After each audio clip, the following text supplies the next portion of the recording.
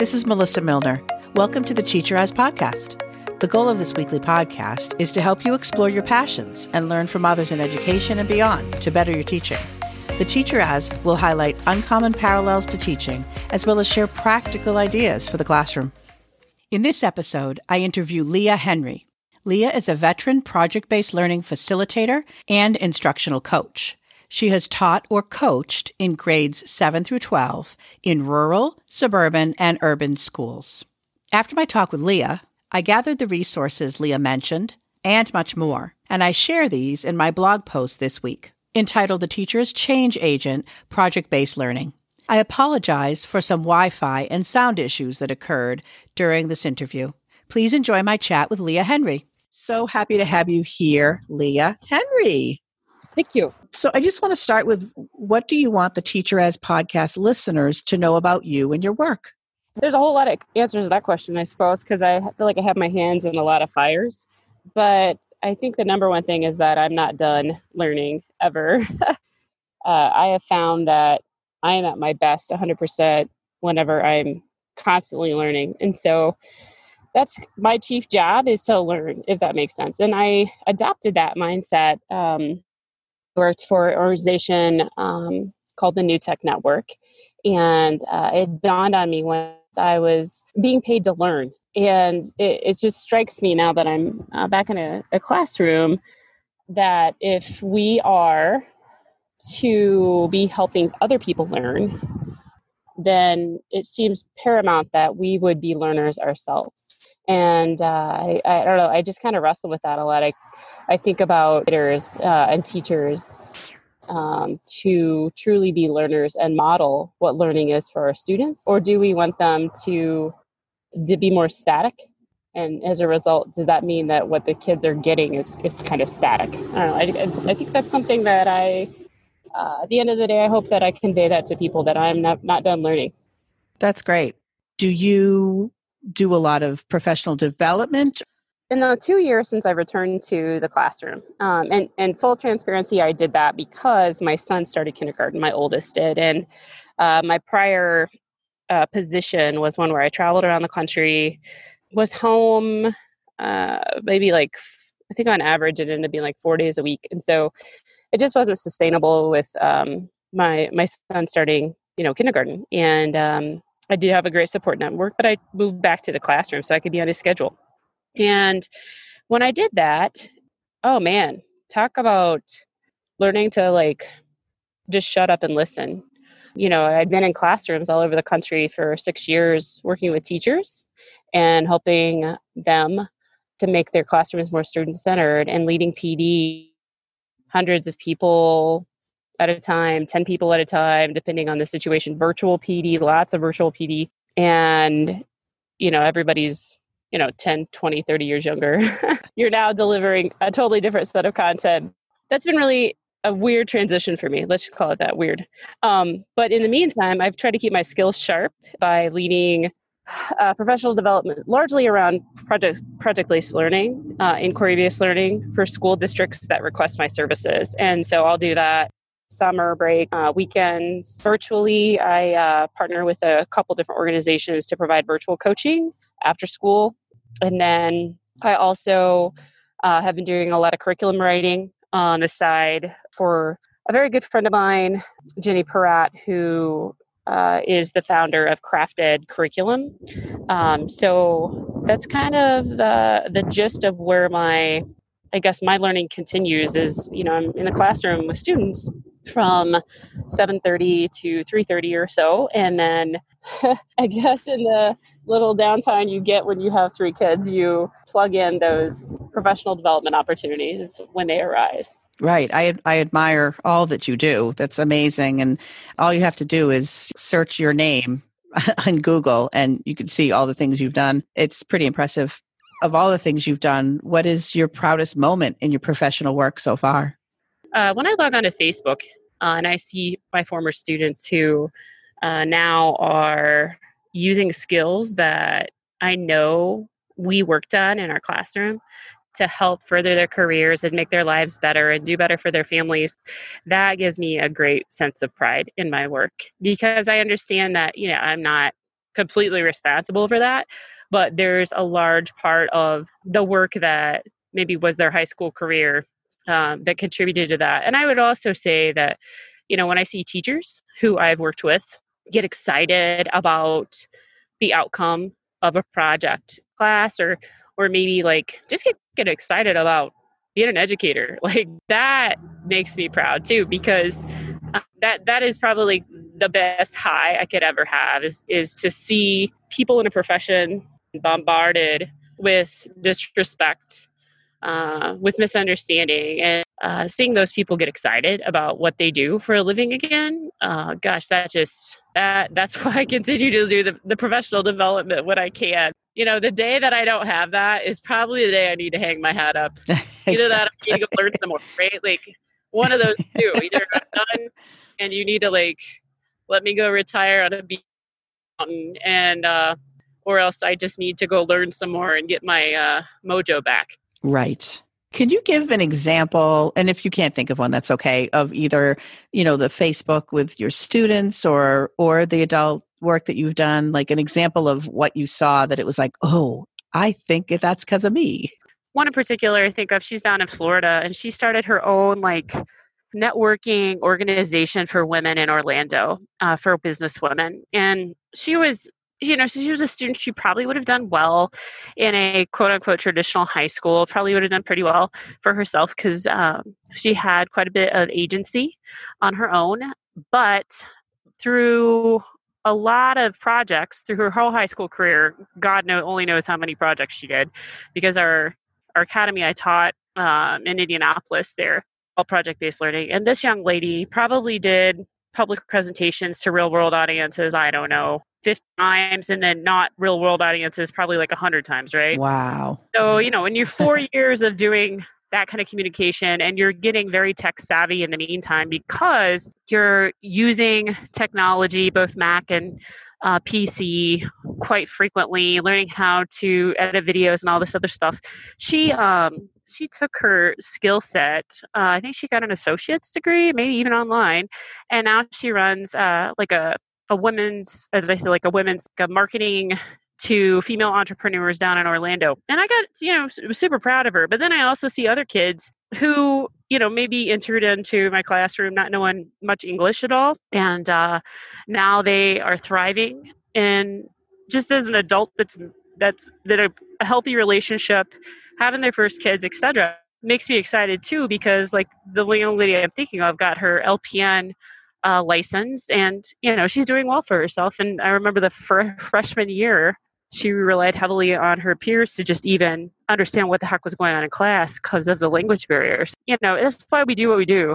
But then I also would say, as a teacher example, the 6 years that I was blessed to be at New Tech, they still are my friends. And even though some of them aren't teaching in that network anymore, we'll still connect, reach out to each other for project ideas, that kind of thing. That kind of stuff excites me because there's this like broader network of people who want to do well, and feel like they can confide in me still, even though I'm technically not like their coach or something. Right. That's exciting too. That's great. I would love to do real project-based learning and backwards planning. What structures need to be in place for educators to be able to do this work? And then you mentioned a little piece about equity. I think the key to any kind of pedagogical theory, key to any of that working, is for everybody to have the same vision for what the purpose of what you're doing is. And, whenever we would coach leaders, and I've done some workshops with, like, State of Indiana had this series last summer where I led some workshops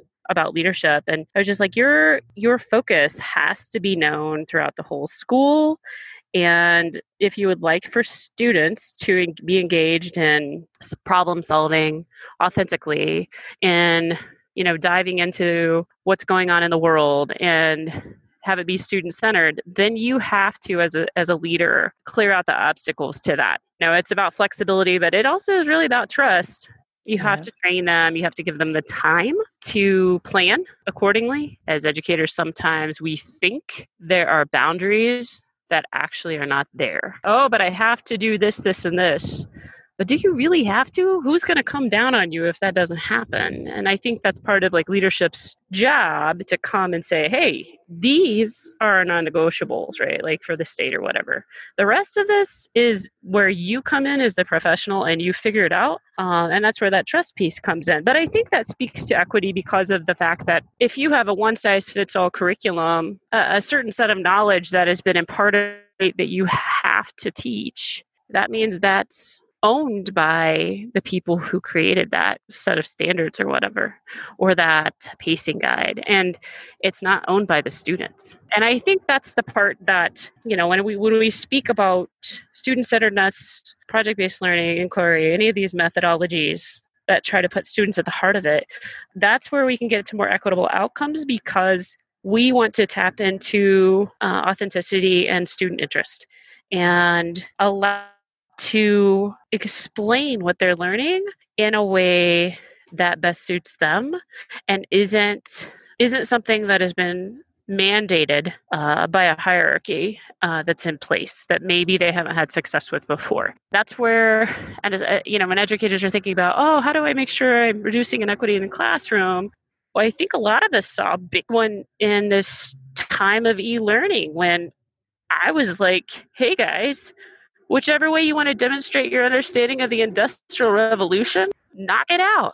Right. Here are a list of some for those of you who need a little guidance, right? Like here's sort of my rubric, or here's kind of a checklist. I guess I kind of had a checklist that day of what would demonstrate the knowledge. Now you figure out a way to explain this, number one, that you have access to. Number two, that makes sense to you so I can tell how you make meaning of things. That was probably the best thing to me that may have come out of this whole online COVID educational learning crisis that we had. Because I think teachers saw, wait a minute, there's not just maybe one way to demonstrate competency here. I could open that up. Yeah, it allowed for some freedom for sure. Yeah, but it also is a plea. That is a way we can bring equity in the classroom. And I think alternatively, when we limit that and we force certain lens upon our students or a certain way of demonstrating knowledge, that's when we see inequities arise. Before I go on to my last two questions, just really quickly, if people wanted to learn more about project-based learning, what do you recommend? Well, there's a plethora of books out there. I think, there's some organizations that work to create systems, right? That, like you spoke to, that allow PBL to flourish. New Tech is one of them. The formerly known as the Buck Institute, PBL Works, does really good work. They do workshops. They do things that could involve your whole system or could not, right? Yeah. And New Tech is more system-based because they get at they really believe that you have to change the system to change the outcomes. And so they don't do as much of that individual type work. Then you have organizations locally. I know like in Indiana, Magnify Learning is one. They will go all through the Midwest. Fantastic people there. Jenny Parat, the gal that I do contract work for, she's great too with Crafted Curriculum. She has an online PBL course. She is just one of the most genuine, charismatic people I've ever met in my life. Especially if you are elementary and you just have gone to PBL, just felt like nobody heard you. I think Jenny has a heart for elementary ed. She works with a lot of folks in California, a lot of schools when they're in session. I think those are some good resources. And then alternatively, like PBL World or the formerly known as the Buck Institute folks, they have a whole library that you can search through projects that are sort of ready to go. But the tricky part there is who's to say somebody that developed a project in California about vineyards, right? Like it's going to be the project you need to have in like central Arkansas or something. You've got to make it your own. You've got to cater it to your students. And so those are just good places to get ideas. Well, at the end of the day, you got to be careful you're not just doing projects, right? Like you've got to make the learning about solving a problem, addressing a serious question, like the design thinking stuff, you mean? Yeah, so that's the difference. And I think a lot of people are like, oh, I do project-based learning. Well, not really. You're doing a project after you've taught kids a bunch of stuff. But the big difference in that is that, with project-based learning, they know the why, they know the reason right up front. How do we raise awareness about the modern day slave trade? I don't know. What do I know about slavery? Okay, good question. Let's go into that, right? Slavery throughout history, and then scaffolding and building. And before you know it, you've quote unquote covered a gazillion world history standards just by asking one question, what do we know about modern day slavery and human trafficking? And, the students will come up with an idea to have an exhibition or do a fundraiser for a local sex trafficking awareness or recovery group or something. And that is different than projects because the students are guided the whole time by this bigger question. And hopefully it's something that, is concerning to them and is in their interest. Very cool. In your work right now, and I know it's been different because of COVID, but what are you zooming in to right now? Is there a certain book or a certain project that you're zooming in on right now? Zooming in. There's a couple projects I have going on. One is I'm really wrestling with the idea of integrating ethics education into all my projects somehow.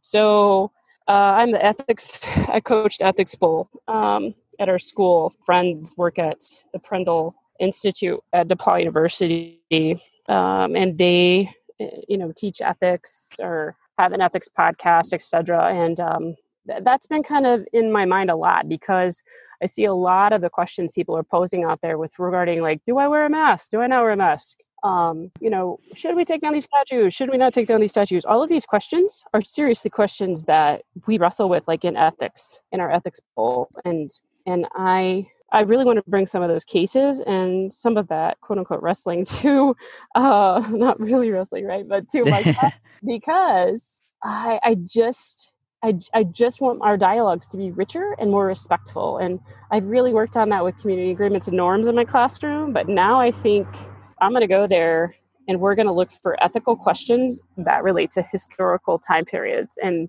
do more of that. So that's one thing I'm working on. And then another one is just preparing like everybody else for the unknown as much as I can. Yeah. You're not even Noah building the ark. Because you don't even know it's going to flood. You just don't know what's going to happen. This impending, I might have to transition everything to online again. What do I need to do? So I've made a little matrix. I've put it out on my Twitter feed and shared it online, and people can download it if they want to. But basically, it's just here's what I do in the physical classroom. What adaptations do I need to make for a virtual classroom in order to have the same outcomes? Or are there different outcomes? It's sort of hard to do group work when not every student has internet access. What am I going to have to modify to make sure my classroom is equitable in order to still, have a high quality learning experience for these kids if they don't have access? And so I've kind of been wrestling with that quite a bit. That's a big one. Definitely. Our district has tried to reach out to find out who has what tech and so on, and be able to offer that tech up to them. But yeah, it's a bigger question for sure. Yeah, and I will admit, being a parent and an educator during this time has been, it's been fantastic for my own learning and thinking about what makes my son get interested in learning and what turns him off. I think that if we all were to consider that, perhaps we would have more engaging work. Perhaps we would have more student-centered work. And maybe my son would get to build this, he's been drawing, right? Like inventions. I'm like, okay, what do you do next after you draw them? Why don't you make a prototype? Okay, but I need stuff. Can you make it for me? No, that's your job. But how do we tap into that? How do we get to kids' authentic interests?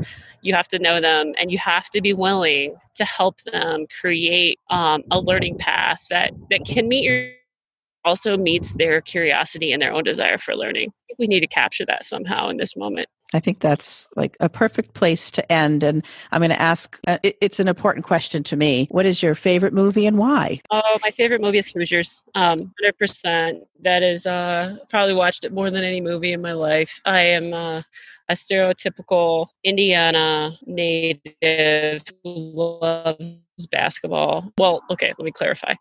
All of the sections where they're actually playing basketball movie, I've watched a million times. My experience is coaching, believing the little guy can beat the Goliath, right? Yeah, that is the essence of me is small town rises up, to go against the big guys. And there's just a lot of good little bits to that one. All right. So if people want to reach you, is Twitter the best option for you? Professionally, that's where I hang out a lot because I host PBL Chat on, currently it's Tuesday nights, 9:30 Eastern time. And the founder of PBL Chat moved on to a job and doesn't have time to do it. So for a few years it was dead, and I revived it. And I would just love for more people to come into PBL Chat, and you can message me there at Leah Ross Henry. Excellent. I'm very inspired, and you've given us a lot of resources that I will put in the show notes. And just thank you so much. Hey, no problem. Thank you. If you enjoyed this episode and have not done so already, please hit the subscribe button for the Teacher As podcast so you can get future episodes. I would love for you to leave a review and a rating as well if you have time. For my blog, transcripts of this episode, and links to any resources mentioned, visit my website at www.theteacheras.com. You can reach me on Twitter and Instagram at Melissa B. Milner. And I hope you check out the Teacher As Facebook page for episode updates. I am sending a special thanks to Linda and Lester Fleischman, my mom and dad, for being so supportive. They are the voices you hear in the Zooming In soundbite, and my dad composed and performed the background music you are listening to right now. My intro music was Upbeat Party by Scott Holmes. So what are you zooming in on? I would love to hear from you. My hope is that we all share what we are doing in the classroom in order to teach, remind, affirm, and inspire each other. Thanks for listening, and that's a wrap.